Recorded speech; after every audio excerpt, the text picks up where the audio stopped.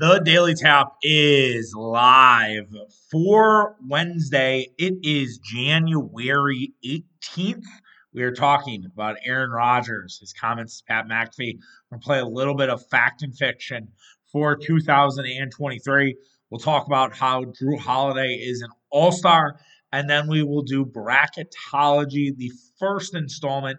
We'll talk about where the experts have Marquette and Wisconsin. We will look not necessarily nitty gritty yet. We're not there just yet. Just a small sample, just a little taste, an appetizer, if you will, in the bracketology, and then we will ride out today. So a good show. Reminder, you have Mitch tomorrow, Tapping the Keg, episode 493, I believe. Always good when Mitch and I take a week off and then we go. It just seems like we just miss each other and the vibes are immaculate. So make sure you're tuned in for that one. We'll be off on Friday and then back at it on Monday to recap everything that happened this weekend. We have Bucks Cavaliers. We have college basketball. I'm sure there'll be other stuff that comes hot off the wire. Who knows with Packer season? I'll probably dip my toes in the NFL playoffs as well because it's hard not to on that Monday. Just a reminder, we are on all the social media channels. So you can follow us on Twitter, Tapping the Keg, Tapping the Keg Sports on Instagram and TikTok. We'd love to hang out with you, love to interact. Make sure that you guys are in the mix. If you have any ideas, you have any thoughts on the content we're putting out, make sure you're DMing us. The DMs are open across the board. We also are on Facebook. If you're still there hanging out with Mark Zuckerberg, make sure you're rating and reviewing. Subscribe to Apple, Spotify, or wherever else you get your podcast. All right, now let's get into the show. And Aaron Charles Rodgers stepped into it today. Aaron Rodgers did not listen to me. I said on Monday's show, if you hadn't listened, go back and check it out. I said, hey, when it comes to Aaron Rodgers and it comes to Green Bay Packers, let's just all take one giant step back. Let's just all sort of kind of do this reverse, if you will, and not necessarily talk about it until March, until we get more information, until the season ends, because we're not going to solve anything. Nothing is going to happen in these next 2 months.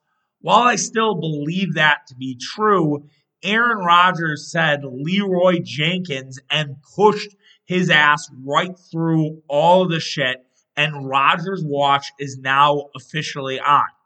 Aaron Rodgers met with Pat McAfee, one of his last shows, one of the last installments of Tuesdays with Aaron, and Aaron Rodgers basically laid out the case that, yeah, maybe he's back with the Packers. Maybe he's going to retire. Maybe he doesn't feel wanted by Green Bay and wants to play somewhere else after earlier this year in June of 2022 saying that he would retire as a Green Bay Packer, and he was very confident in that. So he completely contradicted himself in a matter of 6 months and sounds a lot different.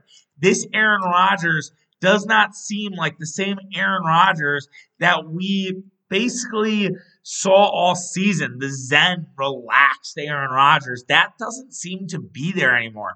Aaron Rodgers sounded frustrated to me. He sounded motivated to me. There was a dash of ready to move on. I had a couple buddies who felt like he sounded ready to kind of do something else. I don't know if I feel that way.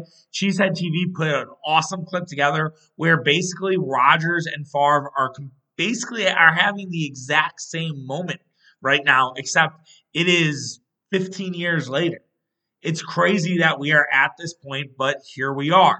Looking at the McAfee conversation, I do want to break it apart a little bit. I do want to talk about sort of what is fact and what is fiction, not necessarily misinformation, if you will, but like what are some things that Rodgers said or Rodgers talked about or what people will be discussing on today's programs, whether it is nationally on a first take level or something like 9 to Noon or Wilde and Tausch, who do great work in the local sports markets. Because this is going to be a topic, and this is going to be a topic for until there is a decision on Aaron Rodgers.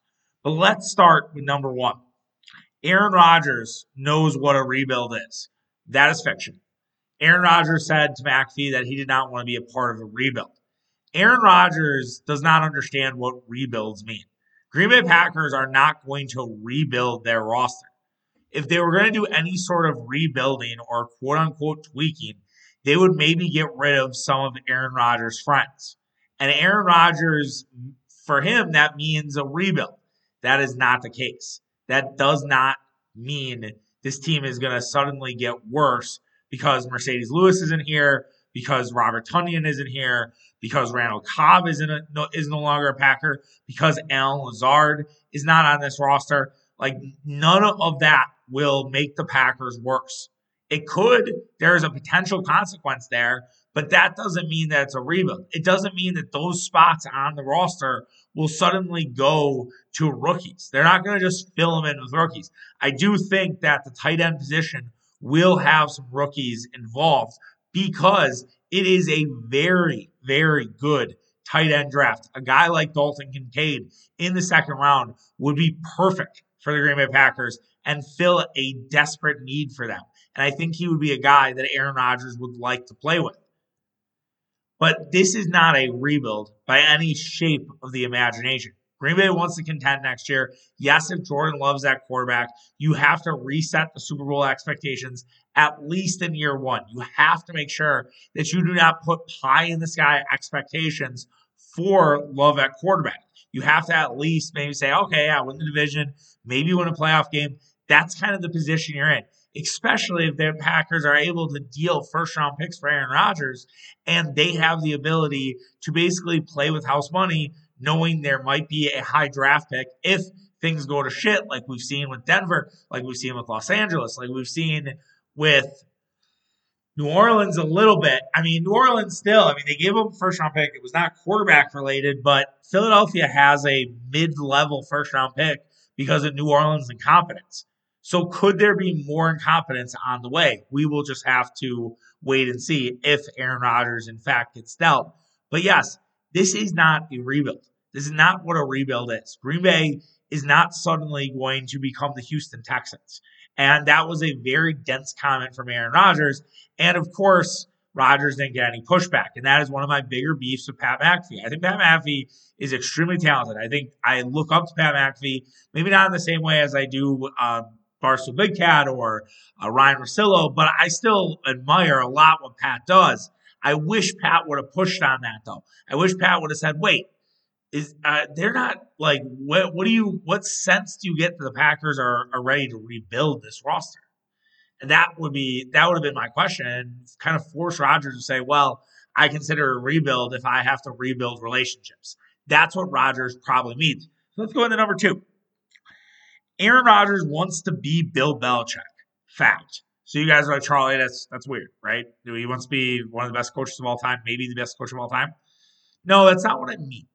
What I mean is that Bill Belichick has surrounded himself with people that he likes. He has insulated himself with people that are basically yes men, that are people that are his friends.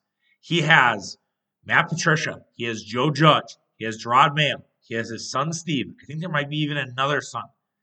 Bill Belichick has built this silo of people that really aren't going to challenge him, that really aren't going to push him.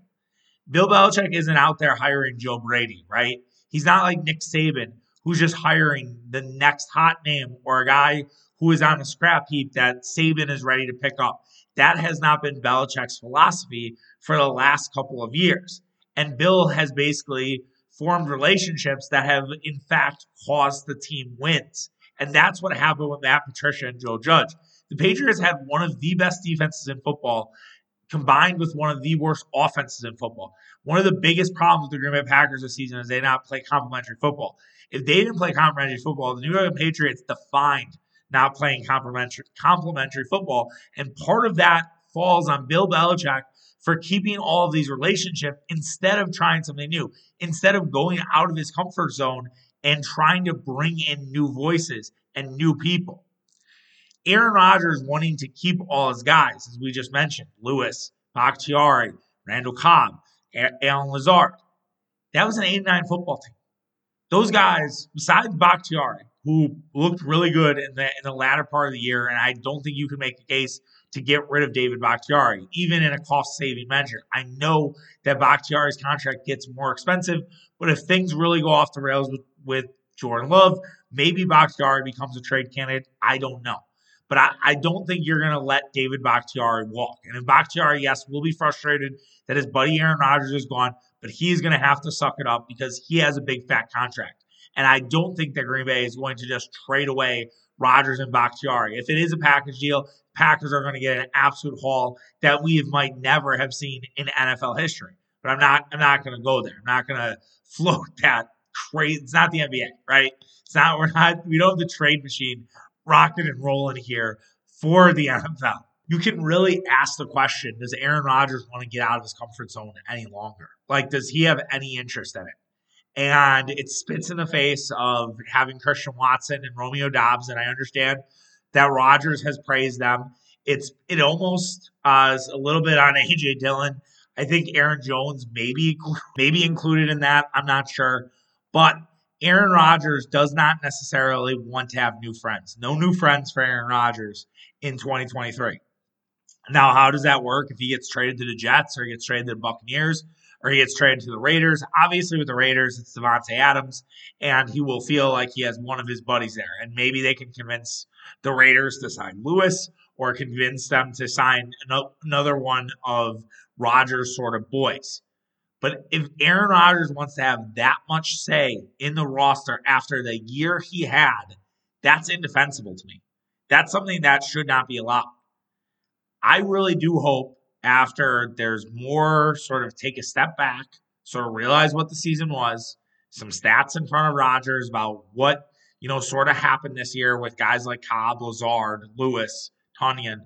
And they say to Rodgers, like, hey, look, we're going to bring back Bakhtiari. We're going to bring back Tonyan. We really feel like there's some talent, in the tight end position in the draft this year, and we're going to draft some guys that could help that, and that's why we're not bringing back Lewis. We're not bringing back Lazard because while Lazard had some moments, he's a really good blocking wide receiver, there were too many drops this year to defend giving Lazard a MVS-like contract, which would probably be 3 year, $33 million. That's what I think Lazard is probably going to get in the open market, and I do not think he is worth that. And Aaron Rodgers might disagree. He might get mad. There was some talk that Randall Cobb might not play. So there is that potential possibility that Cobb retires. Rodgers sort of leaked that out. I'm sure Cobb really appreciated it. But yeah, we can't do the Belichick shit. That's not going to happen because that affects Brian Gutekunst's legacy. That affects Mark Murphy's legacy. Also, don't sleep on this. I'm not a big Mark Murphy guy. I think Mark Murphy's a huckster. I don't really trust Mark Murphy. And I think also he's similar to Mark Ananasio, might be a theme with Mark's, where he puts his foot in the mouth and makes us look stupid as an organization. And I say us because, yeah, I'm a shareholder, whatever. Fuck you. And Mark Murphy retires in 2025. All right? He has to retire. It's part of, like, the rules. He's at a certain age where he has to go. Mark Murphy wants another Super Bowl before he leaves. I guarantee that. And so he will not let Rodgers dictate this whole thing. Yes, Bakhtiari will probably come back, and maybe Tonyan, but that's it. And we do not let Aaron Rodgers become Bill Belichick. That cannot happen. They at least did him a solid the last couple of years. They let him try to ride off in the sunset, and it didn't happen, and it did not work out. All right, let's continue with fact or fiction with Aaron Rodgers in 2023. Aaron Rodgers can still ball out. I have that as a fact. I think Aaron Rodgers' thumb injury really affected him. He had a rib injury. I think Aaron Rodgers played through a lot. I think Aaron Rodgers did not get the credit from the fan base for all that he played through. And that's something that annoys me. That's something that's going to bother me about the 2022 season because I really think the fans took Aaron Rodgers for granted. And I think 5-10 years down the road, they're going to feel stupid. And that's okay. I've so many moments of that with sports, with life, with jobs, I mean, everything, right? That's part of human nature where we go back and we have retrospect theater and we're like, holy shit, I fucked this up. I think a lot of people are going to feel that way about Aaron Rodgers and this season alone. Because I do think Rodgers is going to have a good year in 2023 if he decides to play. And I think he will play. All right, let's do that really quick fact or fiction. Aaron Rodgers will play in 2023. Fact, okay? Because Aaron Rodgers is not going out a pussy. He's not going to go out 8-9. Missing the playoffs. He's same with Tom Brady. Like, it's the exact same conversation. Tom Brady is not going to go out this way. These guys are obsessed with trying to have the John Elway and go out on top. And it is so fucking hard to do. And they saw Drew Brees fall on his dick. They saw Big Ben fall on his dick. Oh, yeah, I don't know. Big Ben and Dick, you don't want to you got to be careful with those. But still, like you saw those guys do the exact same thing and they do not care. They do not want to leave peacefully. They're going to leave as disruptive as possible. So Rodgers going back to can he ball out? Yeah, I do think so. I do think that Aaron Rodgers can get back to the MVP level like he talked about. I truly do believe that. And it's going to it might be with Packers, it might not be with Packers. I think there is a good season left in Aaron Rodgers. I don't know if there's two good seasons left, but it would not be surprising if Rodgers had a Favre 2008 or 2009 year. People forget Favre was pretty good with the Jets. Favre was pretty close to getting them to the playoffs. They had some misfortune down the stretch that season. And then Favre with the Vikings was incredible and probably should have won the MVP that year. Was it Breeze that won the MVP? I can't remember. It was probably Breeze who won the MVP. Breeze was really good that year as well. But yeah, Favre was special in 2009. And I think there'd be something similar with Rodgers. And that's the risk you run if you decide to trade Rodgers in the NFC. But I don't think you should shy away from it. I really don't, because he's only going to be here probably for 2 years, right? If he torments the Packers for 2 years, you're going to have to live with that. That sucks. That's going to be part of Jordan Love's legacy. And that's another conversation for another time when it in fact does happen. But I think there is worth the risk if the value is there from a trade perspective. Fact or fiction, Aaron Rodgers cares more about MVPs than Super Bowls. Really weird take from Pete Bukowski, who was basically like, could you imagine Tom Brady saying that he wanted to win more MVPs than Super Bowl? It was totally taken out of context because Rodgers was answering a question from AJ Hawk. Like, he basically was like, yeah, I still think I can get to that MVP level again. And I don't think that it's total fiction. I think he still wants to win Super Bowls, whether it's with the Packers or somebody else. Rodgers' goal is to go out on top and win another Super Bowl and then leave. Rodgers just does not want to be part of that conversation of one Super Bowl. And if you think that it's partly due to Brett Favre, you are absolutely correct. That is another fact that we could note in this fact or fiction game. Last one. Aaron Rodgers will be a Packer in 2023. I am not giving a fact or fiction. So remember when I started and I said, hey, we still got to take that step back.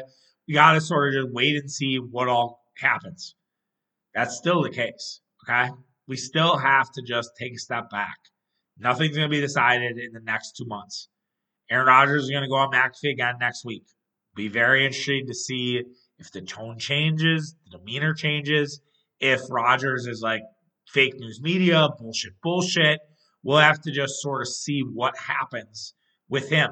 And we'll see if he does other interviews. I think he's going to be involved with the Super Bowl. It's in Glendale. It's in Arizona. He's a West Coast guy.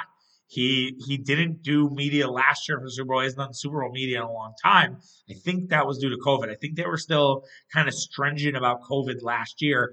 I would think that now that it's all systems go, I would imagine Aaron Rodgers might be in the mix, might do something like Dan Patrick, might do Part of My Take, might do, Kevin Clark's show, who he has a good relationship with. There could be a few examples of seeing Rodgers sort of omnipresent at the Super Bowl and sort of hanging over it a little bit. I could also see Brady doing the exact same thing. And you guys are like, you're crazy. But these guys' egos know no bounds. And they know they drive the views. They know they drive the attention. And Aaron Rodgers is going to be in the conversation all year. It's going to be the thing we talk about a lot, more than we probably should. But it's not over tomorrow. It's not over next week. It's not over next month. We will continue to be on Rodgers' watch as we head up to the wall in the north and try to defend it. And we will break through what makes sense, what doesn't, what's bullshit, what isn't, and we'll just have to see. But this is a bad start. Can't know ifs, ands, or buts about it. I know Rodgers and McAfee are boys, but Rodgers could have came out pretty stringent about, yeah, I'm unsure, got a lot to talk about, and not be demanding, not seem petulant, not seem frustrated, and just sort of be a guy. And he wasn't. And that's disappointing and something we're going to have to live with. So we'll see what happens next week. And if we're doing this conversation all over again. Let's move on to something a little more happy. Jrue Holiday was awesome again tonight against Toronto. Bucks win 130 to 122. We will do Golden Kegs in a second. I will already tell you that Jrue Holiday is an all-star. And I will already tell you that Jrue Holiday is winning the 3 kegs for the second straight game. So we can get that out of the way right now. I don't want to talk about that. I want to talk about why Jrue Holiday is an all-star. He deserves it more than anybody in the Eastern Conference. I know there are a lot of good nominees. Maybe that's a little intense. Maybe that's a little hyperbolic. It probably is. But I think Jrue Holiday should be on the East roster, and I don't think it should even be a question. Yes, Jrue Holiday might not have the stats to back it up. And he's been great the last 2 nights. 35 points on Monday, 37 tonight against Toronto. But the Bucks are second in a tough East because of Jrue Holiday and Brook Lopez. I know you're going to say, Charlie, what about Giannis Antetokounmpo? Great question. Yes, Giannis is a force. Giannis should be an all-star starter until basically he can't do it anymore. Giannis is going to always be a part of the all-star game. He is going to be a guy that year in, year out, we have Giannis either starting or on the bench, but it's going to be mostly starting. Yes, Giannis is the reason number one the Bucks are second in the East, but the other parts of it are Holiday and Lopez holding it together while Chris Middleton is out with an injury. So that has to be acknowledged. And the Bucks had a brutal schedule as well in the month of December, and they had a ton of flu where Holiday missed some time.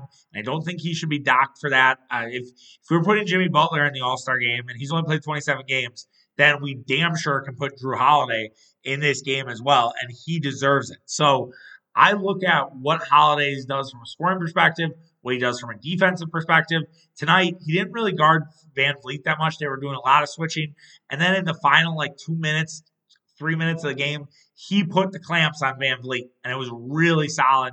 And that's what Jrue Holiday can do every night. And sometimes he doesn't because he doesn't want to exert the energy defensively, which I fully understand and have a much better respect for after hearing PJ Tucker talk about it in the Brooklyn series.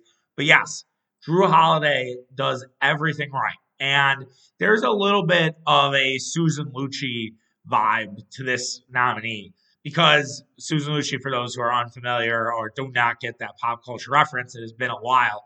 Susan Lucci always would get nominated for daytime Emmys. She never would get them. She was a soap star, very famous in the 90s. And then finally, she won a daytime Emmy, I think her 19th time. You guys will have to fact check me on that.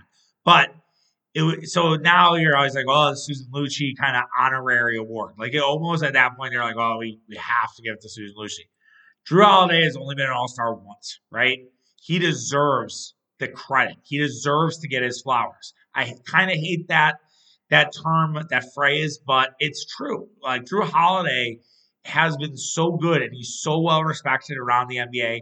He's also one of the best guys in the league, just an absolute just gem of a human being, which doesn't really matter in all-star games, but it's a guy that you want to promote on All-Star Weekend, that you want to talk about on All-Star Weekend as more eyeballs are on you, more casual fans are tuning in, more kids are watching these games, right? That stuff should matter. I'm not a big fan of athletes being role models, but Jrue Holiday has done everything to make himself a role model. But back to the performance on the court. Holiday has shown that he can not only carry the team, being the number one guy, which we saw the last 2 nights, carrying this team on its back against 2 near playoff teams in Indiana and Toronto. Number 2, Holiday has hit multiple clutch shots this year. He is a guy that has been very reliable in the last 3 minutes. His step backs have been gorgeous, finding his way to the rim in certain situations, also maybe a key pass to a teammate. Holiday has been really, really fucking good in that category, and I think that has to matter because the Bucks are succeeding right now. The Bucks are second in the East. They have made it past Brooklyn again, and that's a very good accomplishment. It's hilarious how mad I was at the Bucks yesterday and the day before, and now we're talking about a second All-Star appearance. And Brook Lopez also should be involved in that conversation. I don't know if there's going to be enough there. There's a lot sort of in that backcourt. The other thing that Jrue has going for him is there's not a ton of competition here. I mentioned Jimmy Butler, right? Tatum and Brown are probably not going to be starters, and Boston's going to freak out. They're going to go crazy. And it's going to be really fucking annoying. But Brown and Tatum, there's just not spots for them, right? How do you replace Giannis Antetokounmpo, Kevin Durant, and Joel Embiid? Like how do you do that? Like you can't really defend Giannis, Durant, and Embiid in the front court and say you could make a case maybe that Tatum had a better year than Embiid, but that's a real hard bait. Durant has been incredible, and the Nets sort of turnaround is partly due to Durant, or not. I shouldn't say partly; it is due to Durant. Like, yeah, that's Durant right there. So yes, Tatum and Brown are no brainers right there. But after that, it gets pretty light, right? Like Jimmy Butler, sure. I don't think Trey Young deserves any of it. We are at DeMar DeRozan, yeah, probably. Even though the Bulls aren't very good, he's having a great year. Siakam has been incredible for Toronto. Again, though, Toronto's not having a really good year. So why should you reward that? You really shouldn't. You should give a guy like Holiday that spot. And there will be some Jalen Brunson stuff. And again, it's similar to Boston. It's the New York media. They're going to push an agenda that Brunson belongs to be there, that he's the reason for the next turnaround. There's a lot of efficiency numbers that say actually it's Julius Randle. That's the guy that makes it all tick, and he makes it go. And because Randle has bounced back from his weird pouty year that he had in 2021, he deserves to actually have that All Star spot over Brunson. I think Brunson and Randle will split the votes, and I think also that is how Holiday gets himself in there. So yes, Drew Holiday All Star all the way. Golden Kegs for Bucks Raptors. Again, Bucks 130 to 122. If you aren't familiar with Golden Kegs, it's best and worst from the Bucks game. Three kegs being the best, one keg being the worst. Three kegs goes to Drew Holiday. We just discussed that. Just an incredible game. 37 points, 5 assists, 4 rebounds. The Bucks were really good, and Holiday sort of took them from the start. They could have got run out of the gym at one point by Toronto. I never felt like Toronto really had what it took to do that because they were dog tired. They had played so many minutes. Nick Nurse is basically Tom Thibodeau, just a better looking version of him.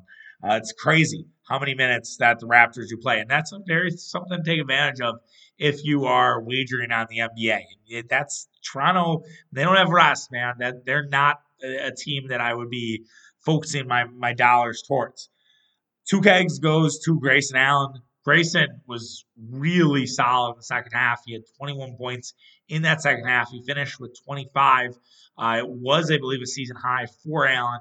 He was all over the floor. I think he had 14 or 18 in that third quarter. Was really part of the turnaround for the Bucks yet again. After they had a really good first quarter, had a really shitty second quarter, and then turned it around with a pretty good second half altogether. Like I think that third quarter though was keyed by Holiday and Grayson Allen. And if this version of Grayson Allen is what the Bucks are going to get, they're good. Like this is exactly what they're hoping for with Grayson Allen. And it seems like whatever funk that he was in, whether he was worried about getting traded, whether he was just trying to do too much, it seems like Grayson Allen is starting to sort of break out of it. He had 17 points in the game against Indiana. He had 25 in Toronto. I do think being at home helps. Like that's just something that we see time and time again that role players tend to play better when they're at home, and Grayson Allen is no different. One keg goes to the rebounding. It was gross tonight. There was no rebounding in sight. Part of the reason why Toronto stayed in this football or basketball game, not football game, was because of the rebounding. The Bucks got dominated on the glass. Toronto pulled down 20 offensive rebounds to the Bucks 6. That is where you do not see the Giannis effect. I think that's also some of the issues you have with Brook Lopez, who's not really a rebounder, not a guy you expect to get rebounds. Bobby Portis, while he does well cleaning the gas, Sometimes Bobby is so focused on getting a rebound and getting another double double, which is all Bobby seems to be concerned about. 0 for 4 again from beyond the arc, by the way. And he he like clashes into guys instead of letting some other dude on the team get the fucking rebound. It drives me crazy. It happens way too often, and I'm worried it's going to happen in a playoff game. Like those are one of those things where you keep seeing it happen, and you're like, okay, I'll wait for the game where this actually costs the Bucks in like the 2 minutes left, and some guy hits a shot because Bobby's clashing into another teammate for a fucking rebound because he just needs to fill his stats. But anyways, here nor there. Yes, rebounding was an issue. Hopefully, it's just the team you play, right? That Raptors team is very good on the glass. They have a lot of size. Scotty Barnes was pulled down 13 rebounds in this game, 6 of them offensive. Precious Ochua had 5 offensive rebounds off the bench. Boucher had 3 off the bench. Siakam had 3 himself. It was not good. It was part of the reason why Toronto was able to keep themselves in this basketball game. Other one keg is the refs. Brook Lopez got ejected from the game for basically pulling Gary Trent's headband off. And I think the swing on OG Anunoby, I don't really think he swung at him. I think he was kind of flailing a little bit. But the ref saw it as a swing. Brook Lopez got kicked out of the game. He was great after, just delivered an all-time response to the noise around what had happened. It was very good. Brook will likely get fined. It's not if, but when. I don't think he's going to get suspended or anything like that. It would really suck if the Bucks brought back Middleton, Holiday, and Giannis on Saturday, and Lopez then gets suspended. Like that would just be very on par with what's happened with the Bucks. But I don't think it's going to go that far. He obviously didn't like whatever Gary Trent was doing. He called him Steven Trent, which is about as disrespectful as you can fucking get, where he didn't even use his actual name. Brook's the man. I fucking love Brook. He just is one of one and a really integral part to team chemistry and a guy that I don't really think should leave next year. I know he's getting older, but there's nothing that I see where I'm like, oh yeah, Brook Lopez has lost a step or Brook Lopez doesn't belong on this roster. Like, run it back another 4 years, 48. I don't care. It actually might be a little too much. That's a little aggressive for Brook Lopez. What is he, 32? 34. Fuck. He's the same age as me. Oh, that's cool. I'm actually older than Brook Lopez, though. That's sad. Nope. Actually, take it back. Brook was born in April. I was born in August. So Brook's actually older than me. That will score one. Score one for me. That doesn't happen that often anymore. That's few and far between. All right. So that was Golden Kegs. Let's move on to bracketology. So bracketology, kind of similar to the playoff machine that we did for the NFL. Every week, we'll kind of take a peek at what the brackets are saying. It's kind of that time of year. We're less than 10 weeks away from Selection Sunday. It will be here before you know it. So it's a good time to peek under the hood. How I've done this in the past and how we will continue to do it is we'll look at just Joe Lunardi and Jerry Palm's brackets. Now, Lunardi has been a guy that I think has nailed it in the last couple of years, but everybody looks at Joel Lunardi's bracket. So I can't just separate that. I can't just go, oh, we're gonna go with this random dude that I found on the internet. No, we'll do the commercial ones. We'll do the national media Murph ones. We also have Jerry Palm, who I probably rely on a little bit more, who works for CBS Sports. I think that's another one of the premier bracketologists. When we get deeper into this, into the nitty gritty, we will talk about the bracket matrix. And this will also feature Marquette and Wisconsin and kind of talk about the hypothetical situations that these brackets take place. So let's start with Marquette. Joe Lunardi has them as a 4 seed playing Marshall and Orlando. That game would be fun as fuck. Both teams run up and down the court. Mike D'Antoni's brother coaches Marshall. Marshall has been very successful out of, I believe, the Sun Belt now. They moved from Conference USA. All these mid-major conferences moved. It's wild. Like the fact that Belmont is in the Missouri Valley with Murray State, the Ohio Valley Conference is a bunch of teams that you've never heard of. Like Austin Peay is still in there. I don't think they are. I think they're in the Atlantic Sun. But you could do a whole thing like Mitch. I think we did that one time on Tapping the Cag where Mitch quizzed me on different conferences. and I did all right. But I do think that it'll be more of a challenge this year because there's all sorts of movement. I don't think that's going to stop. And that's going to be something that we see on a regular basis. You'll see in the Big 12 next year when BYU, Cincinnati, and I think that's it. Oh no, Houston. I also think goes to the Big 12 next season, which will be really interesting. And kind of dynamics of college basketball might change. Big 12 already very good college basketball wise. They will only get better with those teams. But anyways, yes, Marquette Marshall will be a ton. Would be a ton of fun. Would be a game that would definitely get a lot of eyeballs casually, as well as the fan base in Orlando, which would be great. Marquette has a lot of Florida residents, a lot of old time alumni, also very easy to travel to. I think that would be a great destination for the Golden Eagles. If they were to advance, they would either play Rutgers, Oklahoma, or New Mexico. Mexico's looking really good. I don't think New Mexico is going to be a 12 seed. I actually think New Mexico will find themselves closer to a 10 or maybe an 11.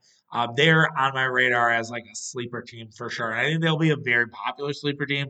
Oklahoma is basically Wisconsin at this point. Porter Moser, who runs basically the Loyola stuff, he's got it going, but it's very slow. It's sloggy.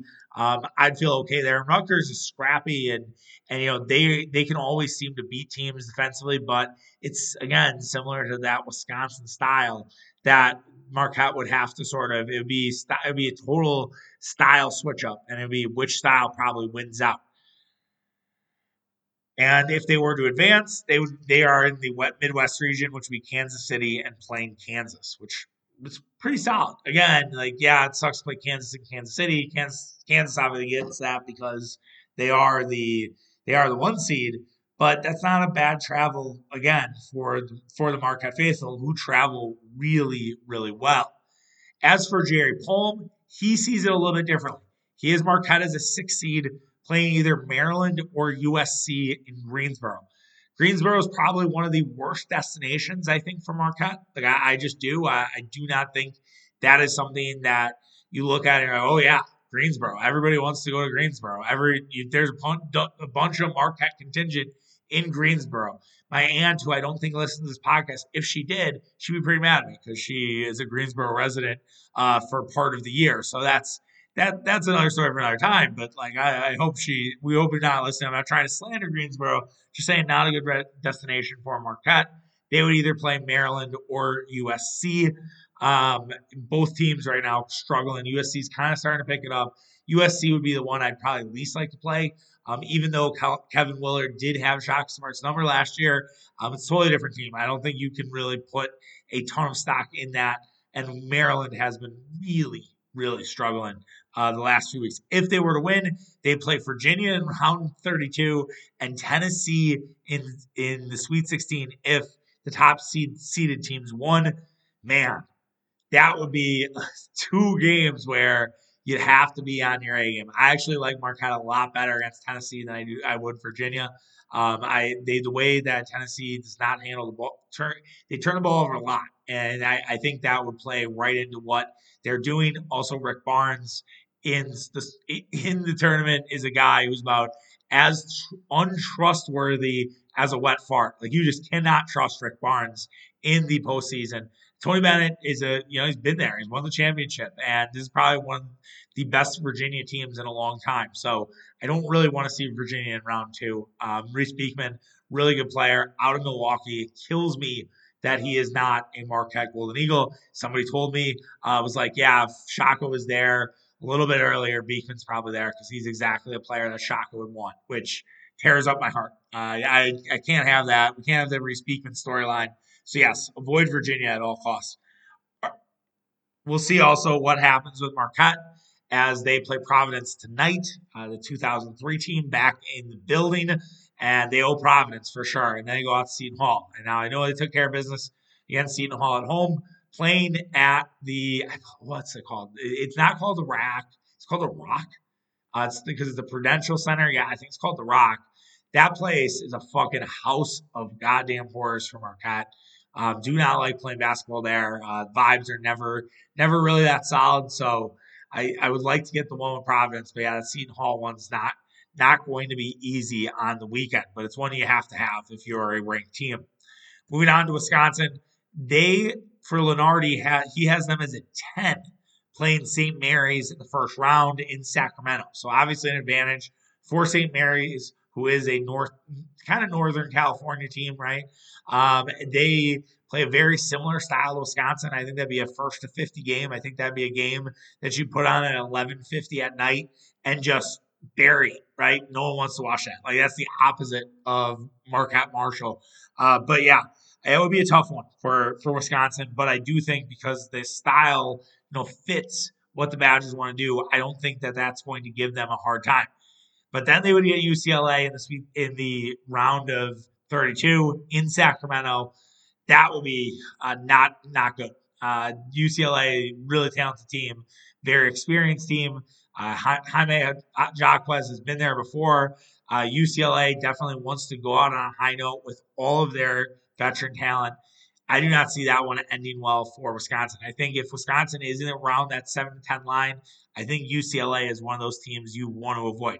If they were to pull off the upset, and they've been known to do that in the past, they would be going to Vegas for the Sweet 16.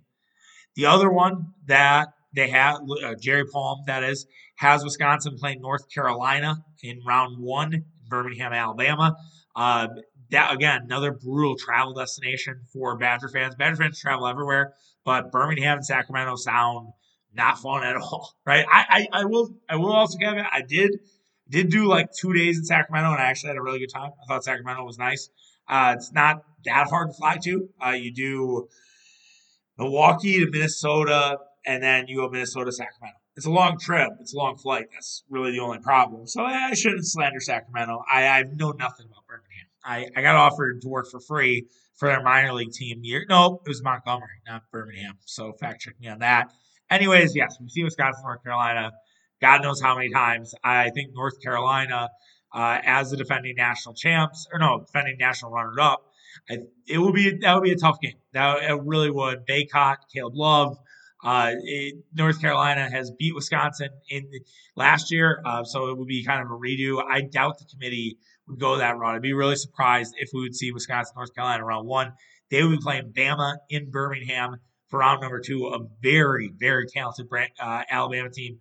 Brandon Miller is an absolute stud. If you haven't watched Alabama this year, get to know that name.